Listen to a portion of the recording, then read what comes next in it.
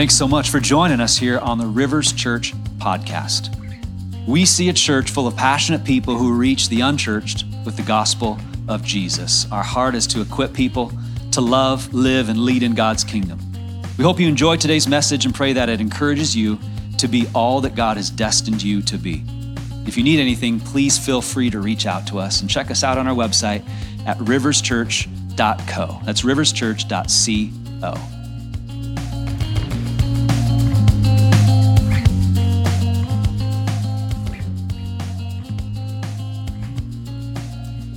So now, if you would stand for the reading of the word. Yes, we're in church, so I'm going to read the Bible. It's Galatians chapter 5, verse 16 through 25. So I say, live by the Spirit, and you will not gratify the desires of the sinful nature.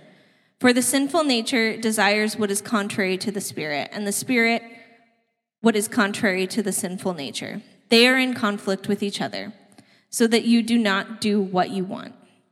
But if you are led by the Spirit, you are not under law. The acts of the sinful nature are obvious: sexual immorality, impurity and debauchery, idolatry and witchcraft, hatred, discord, jealousy, fits of rage, selfish ambition, dissensions, fractions, and envy, drunkenness, orgies, and the like. I warn you, as I did before, that those who live like this will not inherit the kingdom of God. But the fruit of the Spirit is love, joy, peace, patience, kindness, goodness, faithfulness, gentleness, and self-control. Against such things there is no law. Those who belong to Christ Jesus have crucified the sinful nature with its passions and desires. Since we live by the Spirit, let us keep in step with the Spirit. This is the word of the Lord. Before you're seated, let's go ahead and pray. Would you join me?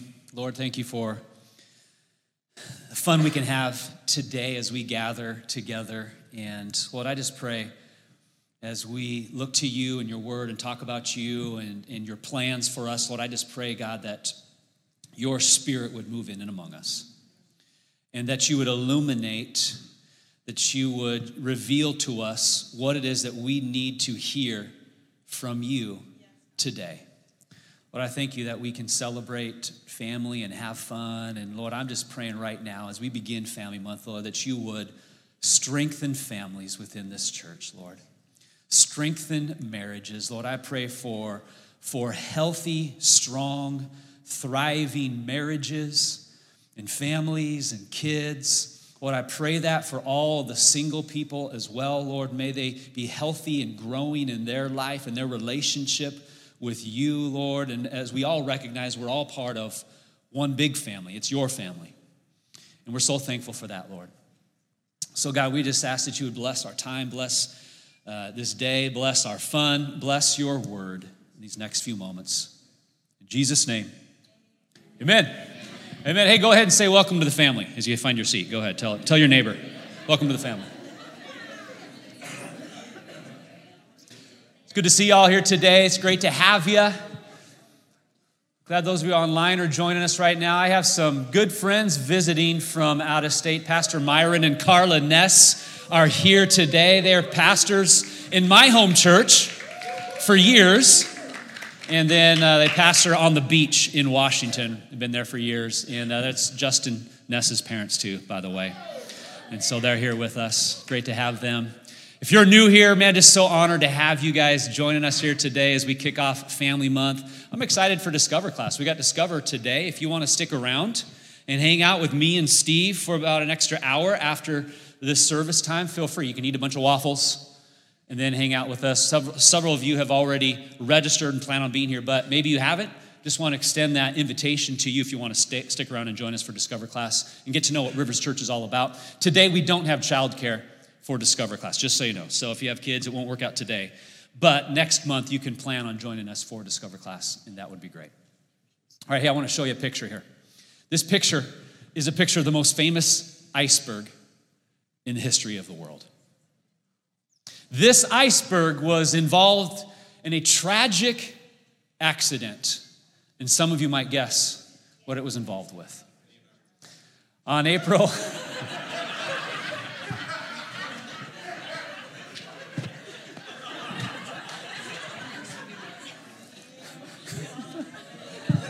Thank you. So for those of you that missed that, sorry, Pastor John Mark just eloquently derailed this moment. I was not expecting that. On April 15th, 1912, Leonardo DiCaprio was involved in a tragic accident with this iceberg right here. Oh, man. But, the sad truth is this. Actually, over 1,500 people, they lost their life on that day.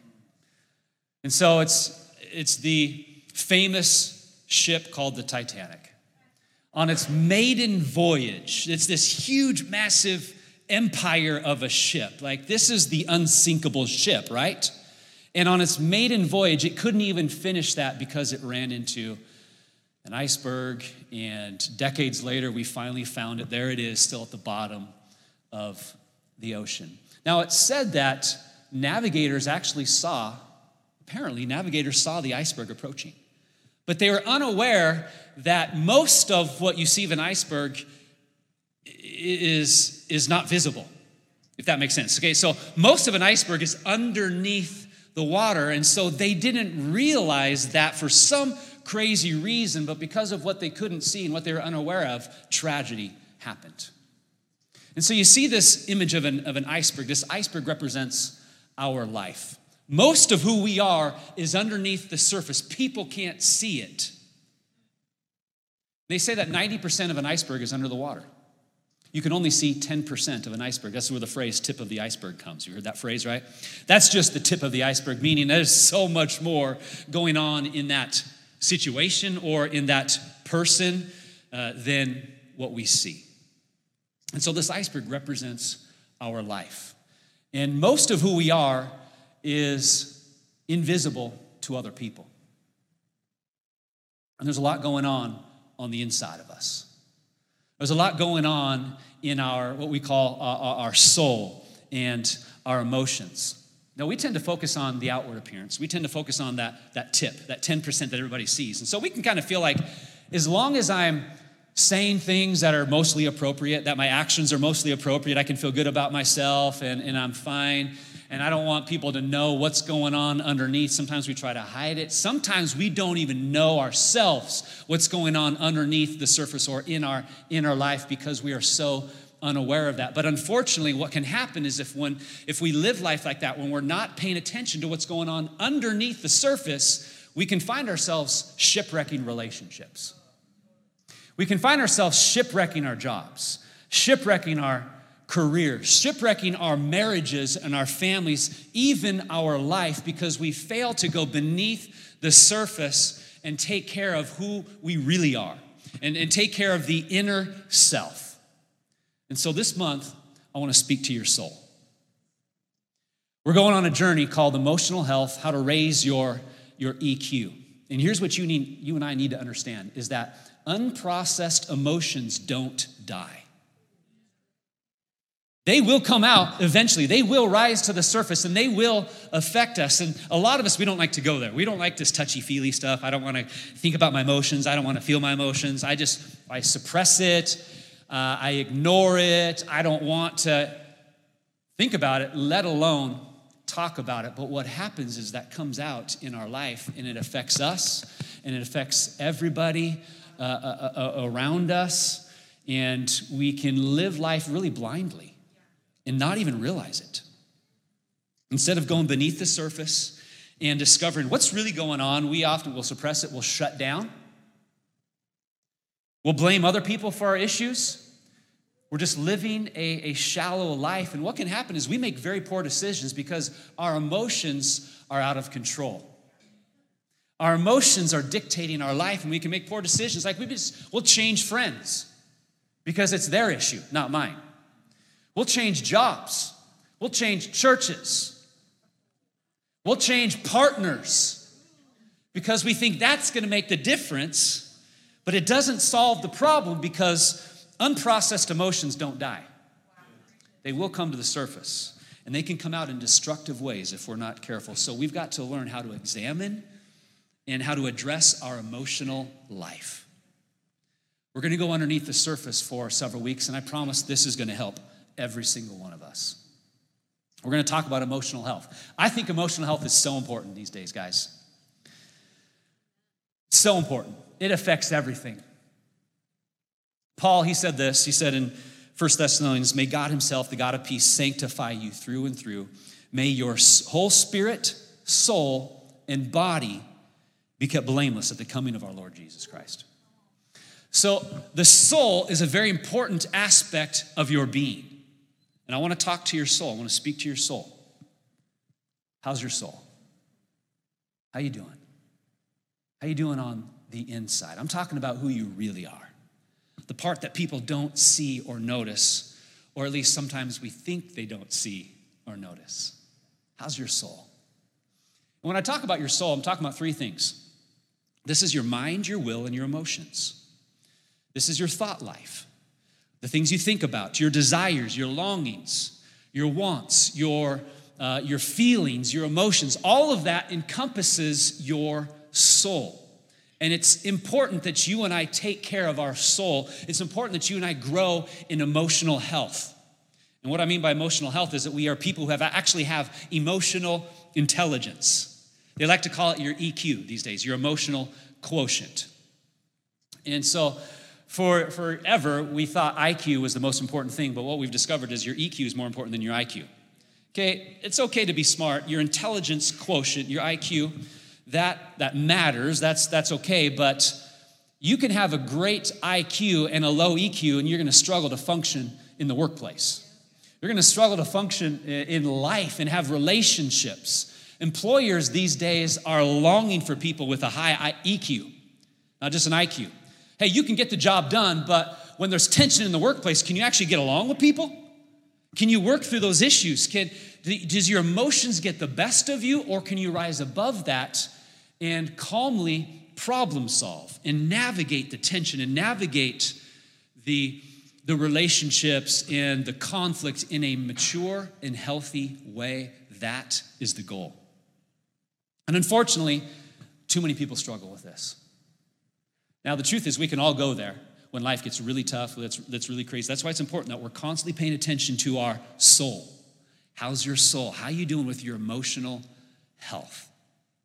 Your emotional intelligence. And so I want to give you a definition of emotional intelligence. This comes from a good friend, really it's a pastor and lifelong mentor of mine, Don Dietrich, who has studied this topic extensively, and he's written on this. And so he says this: emotional intelligence is this. It's your ability to recognize and understand emotions and your skill at using this awareness to manage yourself and your relationship with others.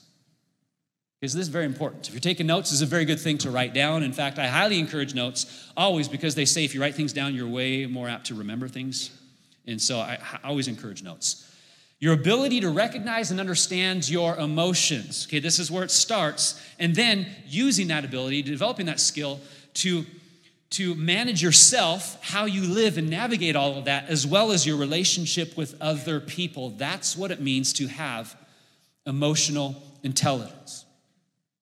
So how are you doing with this? So what you can see as you look at that definition is there's something very important that we must have in order to grow in emotional health. And it's this thing that I want to talk to you about today, and it's called self-awareness. This is the key. Self-awareness is the first step to be emotionally healthy. If I lack self-awareness, it is going to be extremely difficult, and I would even say impossible for you and I to be emotionally healthy. This is the first step. Self-awareness begins there. In fact, there's this 5-stage process of growth, and you can see it in this chart here. It starts with awareness. And so let's say you become aware that there's an issue in your life that is pulling you down. It's causing some conflict. It's not good. Maybe it's sin in your life, and you need to deal with it. And so there's this first step, and it's called awareness. Okay, I'm aware of this now. Then you move into ponder. I'm thinking about this. How is this affecting me? How does this affect other people? I move into the value part where I begin to think, yeah, this is an important thing. I think people should possess this, therefore I should possess this. But then there's this big gap right there in that moment. It's this behavioral or action gap. And a lot of us can get to that point where it's like, oh, I believe this is a good thing for people to have, yet we can still not function in that good thing we think people should have. Because there's this gap between knowing and doing. And so I got to take action. I got to transition to making this a part of my behavior. So it's that leap into, okay, I prioritize this. I'm going to focus in on this. I'm going to live this out, and I'm going to own this thing. Okay, so now I'm owning my issue and how I can move forward, how I can take care of this. Okay, so it's a 5-stage process, but it begins with awareness. So don't be somebody who lives an unaware and unexamined life. I like to call that the Michael Scott syndrome. And some of you know exactly what I'm talking about. Michael Scott. Okay, so he is the manager of this office for Dunder and Mifflin, and it's from the show called The Office, and it's highly entertaining because it all centers around mostly, not completely, but mostly about this boss who is classically unaware of himself. He's so unaware of how he talks to people, how he treats people, the things that he says. It is like this show, like you can see from the quotes, is sometimes so awkward that it's hilarious. This is why people like it. Okay? They love it's so funny, and it makes for great television, but it makes for poor life. Okay, so don't be Michael Scott. That's the whole point of this whole thing, right? Okay, the Michael Scott syndrome is somebody who lives an unaware life. They're unaware of the things they say, how they affect people, and you don't want to be Michael Scott. That's the whole point. Here's what I've learned. Self-awareness is impossible when we're self-absorbed. When it's all about me and what I think about, and all I can think about is me, when I'm self-absorbed, it is impossible for me to really grow in self-awareness and to own where I'm at and what's going on in my life. Self-awareness is impossible when we are self-absorbed. So let's talk about this, and we're going to go to 1 Samuel 15 and look at a guy named Saul. Saul's the first king of the nation of Israel. And I think that of all the characters in Scripture, he is perhaps the best example of someone who is self-unaware. And what's interesting about Saul is he started off so good as the first king of Israel. Had a great, humble beginning. Loved God, wanted to do the right thing. But then all these issues start surfacing in his life, and what's going on underneath. He doesn't take care of himself, and all of his insecurities and all that gets the best of him. And King Saul starts well, but he doesn't end well. It's just this prime example of anybody can start well, but can you finish well? That's what's more important. Anybody can start a marriage well, but can you finish a marriage well? It's about how you finish, not just about how you start. Okay, hey, start well, that's important, but finish well as well. And so that's why emotional health is so important, because Saul is one of those guys that is just unaware of what's going on in his life, and it affects him and everyone else around him. It affects the entire kingdom. And so in 1 Samuel 15, Saul is given very clear instructions from God through the prophet Samuel. So Samuel gives him all these instructions as what God wants you to do. So Saul goes and carries them out, and he does most of them, but he changes a few things. He doesn't fully obey God. He actually partially obeys God. And we know that partial obedience is disobedience, right? It's something we like to train our kids in, okay? You did some of it, but you didn't fully obey. So partial obedience still is disobedience, and this is what Saul does. He is partially obeying God, so he disobeys God. And then he comes back and he runs into Samuel again, the prophet, and he's like, hey, what's up, Samuel? How you doing? God bless you, brother. Man, life is good. I did everything that you told me that I was supposed to do. You know, God wanted me to do this. I did it all, you know, and he's acting like nothing's wrong. He has no guilt, no healthy conviction or remorse. He feels like he's okay, everything's okay, and he's blessing Samuel. And Samuel's like, bro, you didn't do what God asked you to do. And so they begin this conversation, and this is the moment where we begin to see there's some things underneath the surface that we didn't realize about Saul. So verse 20 of 1 Samuel chapter 15. But I did obey the Lord, Saul said. I went on the mission the Lord assigned me. I completely destroyed the Amalekites and brought back Agag, their king. The soldiers took sheep and cattle from the plunder, the best of what was devoted to God, in order to sacrifice them to the Lord your God at Gilgal. But Samuel replied, does the Lord delight in burnt offerings and sacrifices as much as in obeying the voice of the Lord? To obey is better than sacrifice. If you have your Bible, and you haven't already underlined that, underline that. If you're reading your digital Bible, highlight that right now. To obey is better than sacrifice, and to heed is better than the fat of rams.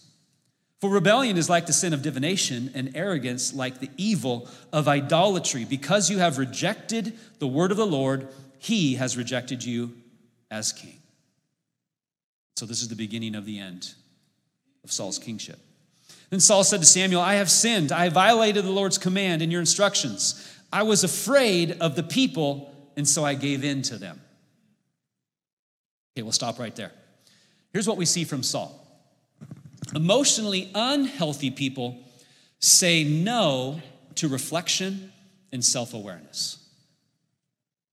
Emotionally unhealthy people refuse to stop, to pause, to slow down and reflect and be self-aware.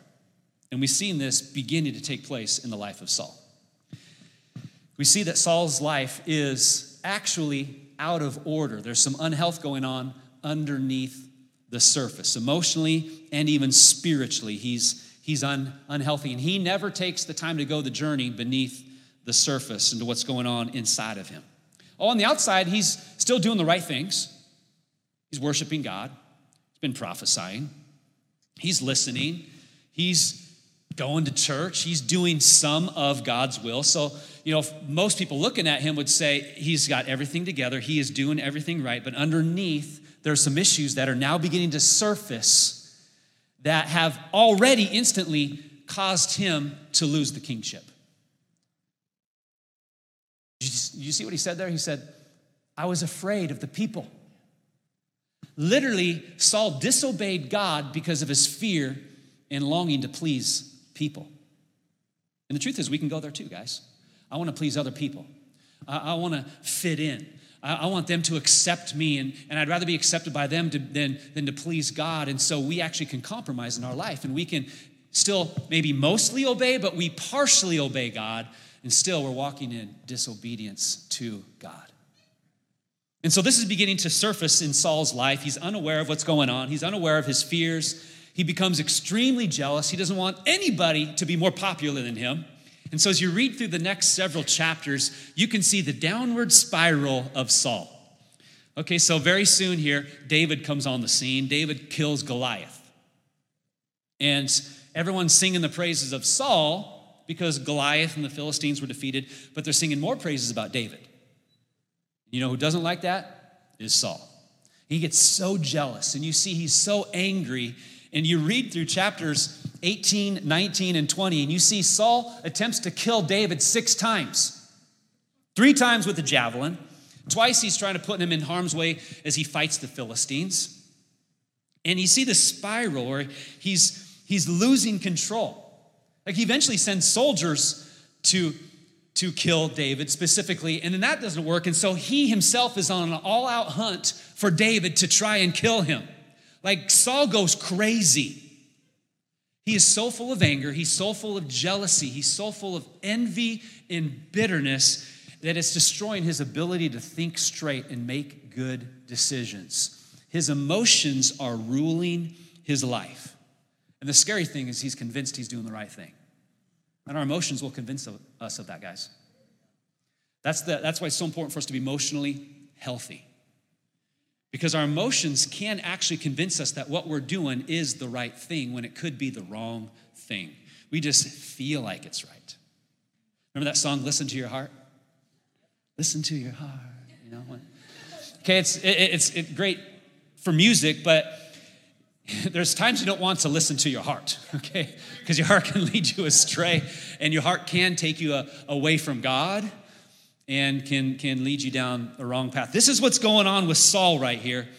The truth is, Saul is living a very shallow life. He refuses to go beneath the surface and grow through these insecurities and these issues that he obviously has. So remember, An emotionally unhealthy person says no to reflection and self-awareness. So if we flip that around, we got to understand this. Emotional health requires reflection and self-awareness. I want to encourage you to take time to stop and reflect on your life and how you're living, the things that you're thinking, the things that you're feeling, and to grow in self-awareness. This is actually what David does with his life. So you can contrast David with Saul. So you go over a couple chapters, 1 Samuel 17. Nobody wants to fight Goliath, the big giant Philistine. Not even King Saul wants to fight him, but David says, I will. No one else will. Come on, I'm going to take this guy out.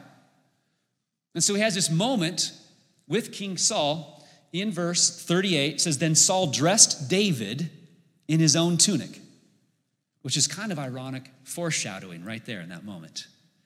Because the current king is putting on his tunic onto the future king, and he doesn't even realize it. He put a coat of armor on him and a bronze helmet on his head. David fastened on his sword over his tunic and tried walking around because he was not used to them. I cannot go in these, he said to Saul, because I'm not used to them. So he took them off. Then he took his staff in his hand, chose 5 smooth stones from the stream, put them in the pouch of his shepherd's bag, and with his sling in his hand, approached the Philistine. And the rest is history. See what's taking place right there in that story, in that little moment there of King Saul and David, is David knows himself. And even though he's in the presence of the king, and the king is saying, this is how you need to go and approach the Philistine. This is how you're supposed to fight him. David tries this, but he's like, this isn't who I am. I can't do this. David knows himself. And when you read through the life of David, he's a phenomenal guy to read about and study. What you see is a guy who knows himself. Yeah, he makes some bad decisions. He makes some big, sinful mistakes in his life, but he ends up coming around always, sometimes eventually, and he's honest with his mistakes, and he learns to be honest with his emotions. He processes them. You don't believe me? Read the book of Psalm. David wrote most of Psalm, and these songs that he writes in the book of Psalm are just awesome, because David's like, God, where are you? Like, have you left me, God? I need you. I long for you. When are you going to come to me, God? You know, he's pouring out his soul as he's reflecting with his struggles and his inner self. He's just being honest and he's being real, but he's doing it in a healthy way. God, where are you? I'm afraid. I'm scared. All these people are out to kill me. God, would you kill my enemies? I mean, he's writing songs about killing his enemies. God, would you kill my enemies? And God, forgive me. I've made mistakes. And then, God, I praise you. God, you're faithful. You're amazing. I love you, God. I mean, he can do all of those in one song, too, by the way. He goes through the wide gamut of emotions. Most of what it takes place in, or what is written in Psalm, we would never sing on a Sunday morning now. People would be appalled to sing these things. Like, that is so wrong. And as far as public, singing and worship goes, yeah, maybe there's some truth to that. But what we see here is a life principle that you and I need to catch. It is so good for us to process our emotions in a very healthy way. And sometimes they feel very raw and vulnerable and ungodly as they come out, but it's good for us to recognize where we really are. And David does this, and he pours out his emotions. And so he is someone who is actually living a very self-aware life. He says yes to self-awareness. He says yes to reflection. And because of that, David is a great example for us of an emotionally healthy individual. So, self-awareness, it's the first step to be emotionally healthy. I want to give you a little chart here, walk you through this little chart that's going to illustrate different levels of maturity that you and I can walk in. Because when we talk about emotional health, that's what we're talking about, is emotional maturity. And we don't want to be emotionally immature. We want to be emotionally mature. So let's look at this in the stages of life. So we all know an infant, a baby. We got baby Charles Frederick back there right now. Okay, this is how he lives his life right now. He feels a need, but he can only cry. He must wait for his parents to figure it out. He becomes angry if they're wrong in what they're trying to figure out, or if they ignore him or they're inattentive. He's angry. He just says that's all he can do is cry, just whine and cry. But let's look at an adult as an emotional infant. Treats others as objects to meet my needs. Acts like a tyrant and wins through intimidation. Unable to empathize with others. Okay, let's go to a child. A child can communicate, but is still dependent upon other people. A child will act out their feelings of pain and their fear and their resentment. They lack skill to openly discuss and negotiate getting those needs met and trying to figure out how to solve the issue still. Children still lack that. Let's look at an adult as an emotional child. Acts out of resentment through distance, pouting, whining, clinging, lying, withholding, appeasing, lying. Does not openly and honestly express needs. They don't know how, and oftentimes they can't because emotionally, they're still a child. They might be 50 years old, but emotionally, they're 10. Then look at an adolescent. Rebels against parental authority. Okay, we're talking about teenagers here, right?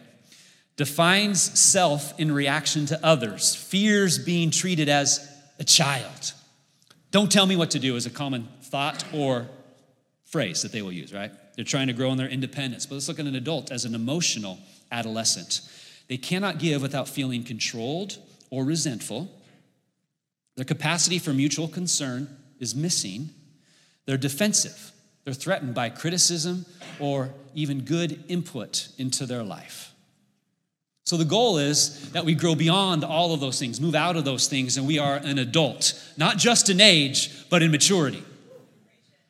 Not just in the number of years that I've traveled around the sun, but in my emotional health. We want to be mature. We want to be adults. So adults they're able to ask for what they need, they want, they prefer clearly, directly, honestly, and respectfully.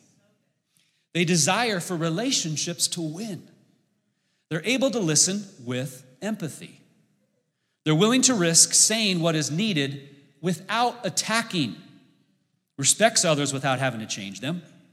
Able to resolve conflicts maturely and negotiate solutions.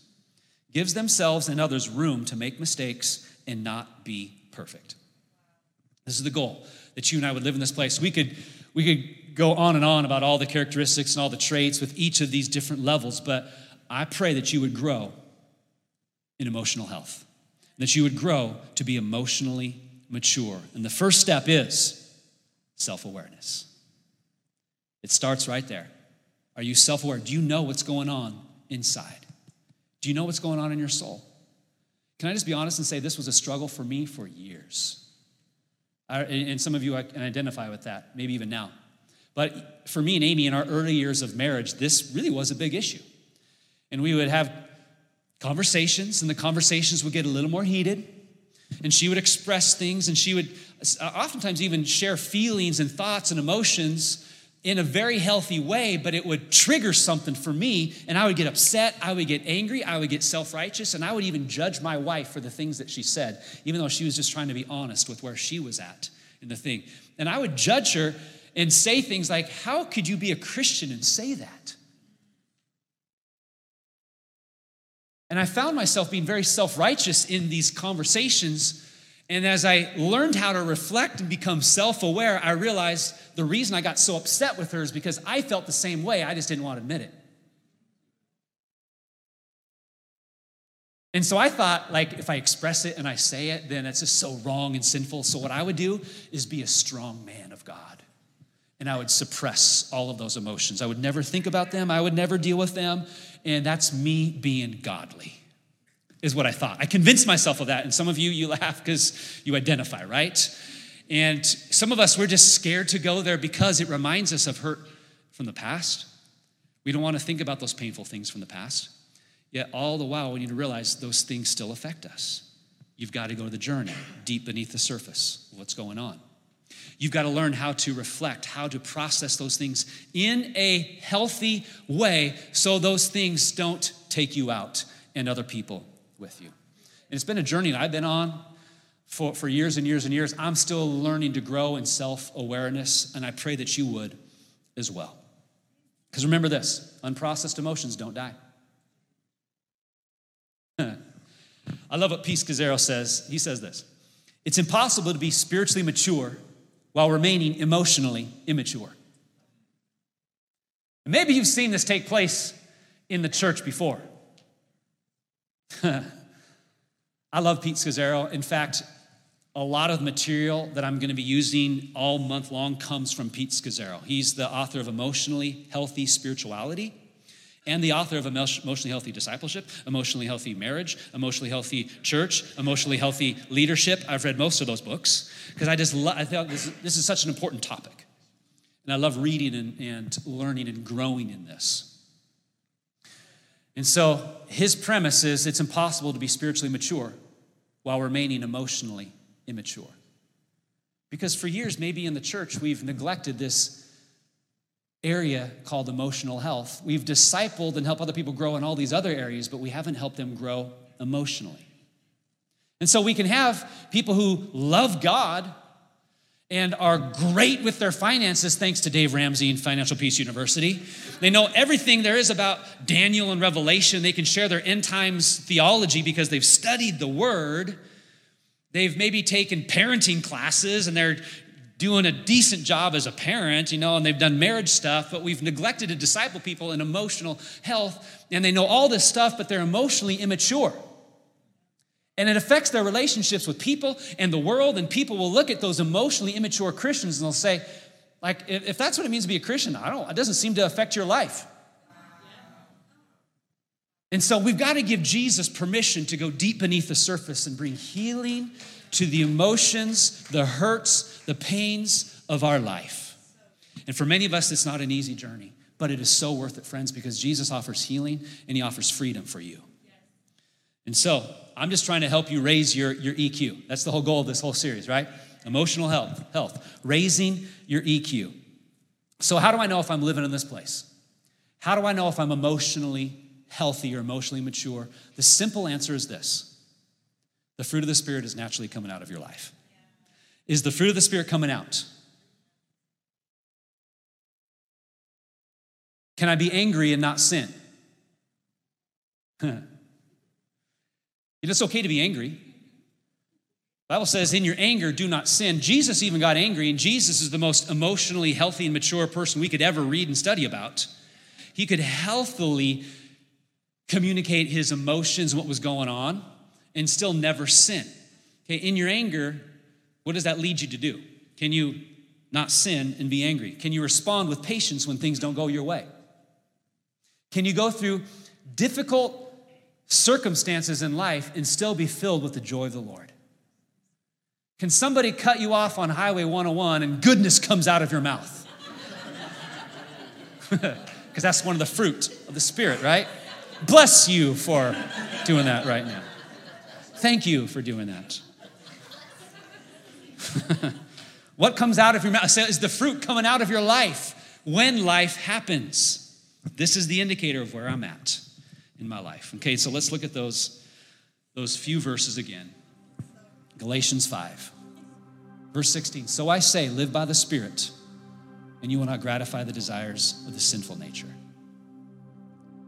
For the sinful nature desires what is contrary to the Spirit, and the Spirit what is contrary to the sinful nature. They are in conflict with each other, so that you do not do what you want. But if you are led by the Spirit, you're not under the law. It goes on to describe the acts of the sinful nature. I like to call this the fruit of the flesh. Sexual immorality, impurity and debauchery, idolatry and witchcraft, hatred, discord, jealousy,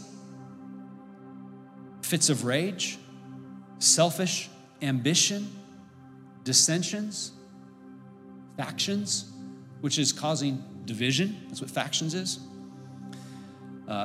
And envy, drunkenness, orgies, and the like. I warn you, as I did before, that those who live like this will not inherit the kingdom of God. But thanks be to Jesus and what he did for us on the cross. What can wash away my sins? What can make me new and whole again? The blood of Jesus that he shed on the cross. And when you and I believe in what Jesus did for us on the cross, and we commit to following him, and we ask for forgiveness, confess our sins, and say, thank you, Jesus, for taking my sins on the cross. And we begin that relationship with him and commit to following him for the rest of our life. There's a freedom. We are made new. There still could be a battle because we're in process of growth where emotionally I can still have some unhealthy patterns in my life. And so I need Jesus to help me with those. But man, he fills me with his spirit, with his presence. And so now I want to live according to his spirit, not according to my flesh and my sinful desires. I want to live according to the Spirit of God, who is alive and at work inside of me. And the fruit of the Spirit are love, joy, peace, patience, kindness, goodness, faithfulness, gentleness, and self-control. The goal is that those things would just naturally come out of your life no matter what you go through, no matter what you experience in life. And when that happens, you can just thank God and say, thank you, Lord, I'm emotionally in a good place there. And then something happens in life where you're triggered, right? And then you're upset, you're angry, you fly off the handle, you say something you shouldn't say, and you gotta take time to stop and reflect. Why did that happen? What happened there? Because something triggered you in a place where you're emotionally unhealthy. And you need to invite Jesus by his Spirit to come to that place. Say, can you bring healing to this place in my life? Because I don't want this to get the best of me. So the goal is that you and I would live by the Spirit. Galatians 5:16. I pray that, I quote that, I declare that often in my life. Live by the Spirit, you will not gratify the desires of the sinful nature. What's it mean to live by the Spirit? It simply means to let the Spirit lead you in every area of your life. Every single one.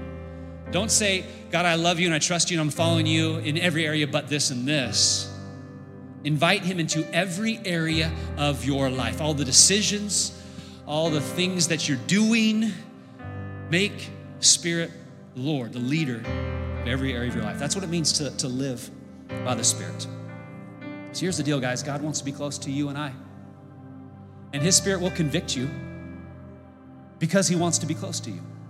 His Spirit will convict you because there's issues in your life that are weighing you down, they're holding you down. There's sin that is hindering your relationship with God, and he wants you to deal with that because he loves you and he wants all of you. And oh, by the way, he wants to give you all of him.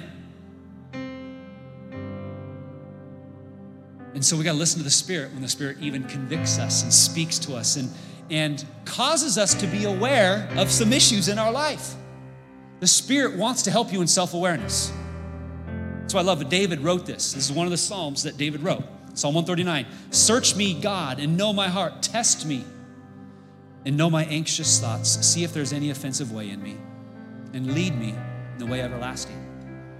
David is giving permission to God to speak to him and to show him areas that he needs to grow in. I give you permission, God, to go beneath the surface.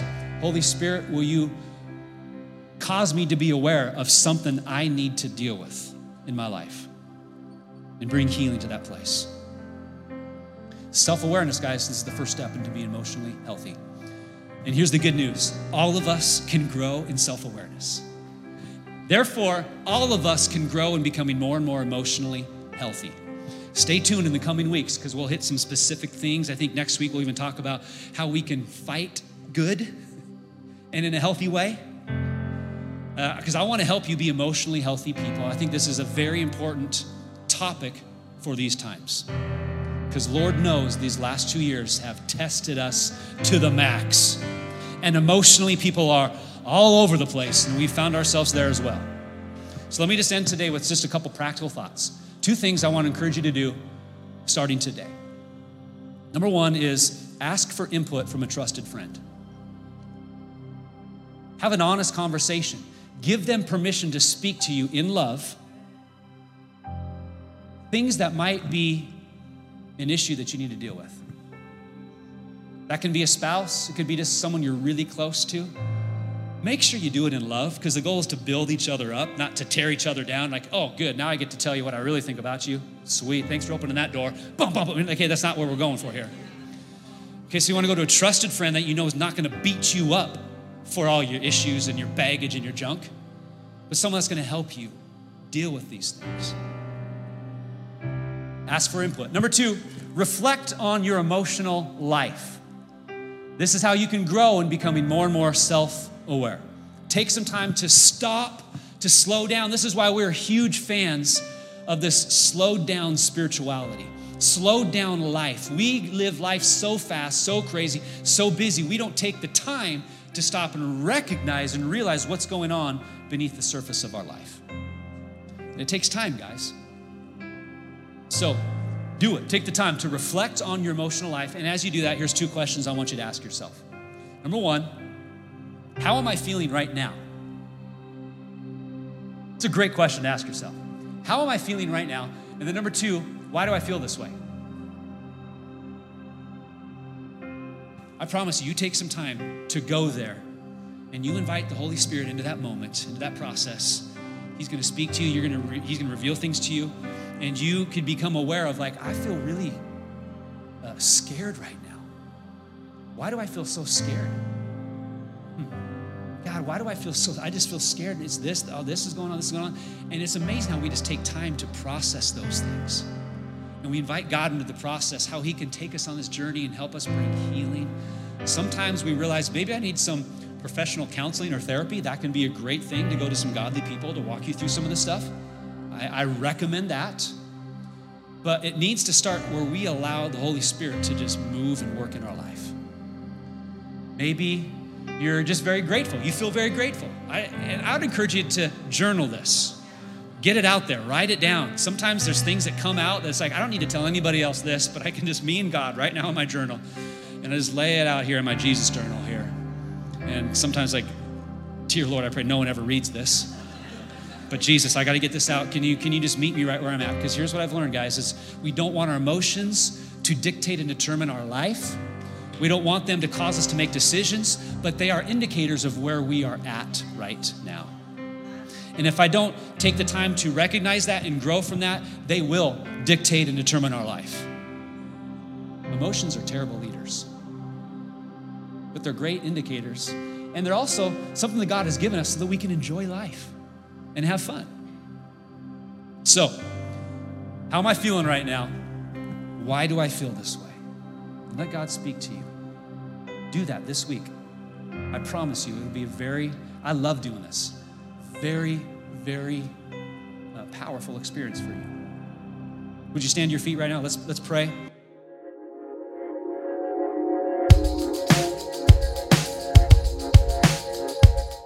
Thanks again for listening to this message at Rivers Church. We'd love to have you subscribe to this podcast if you haven't already. To learn more about what's going on in the life of our church community, check us out at riverschurch.co. I pray that this week you would walk in the power and the presence of God. Thanks for joining us.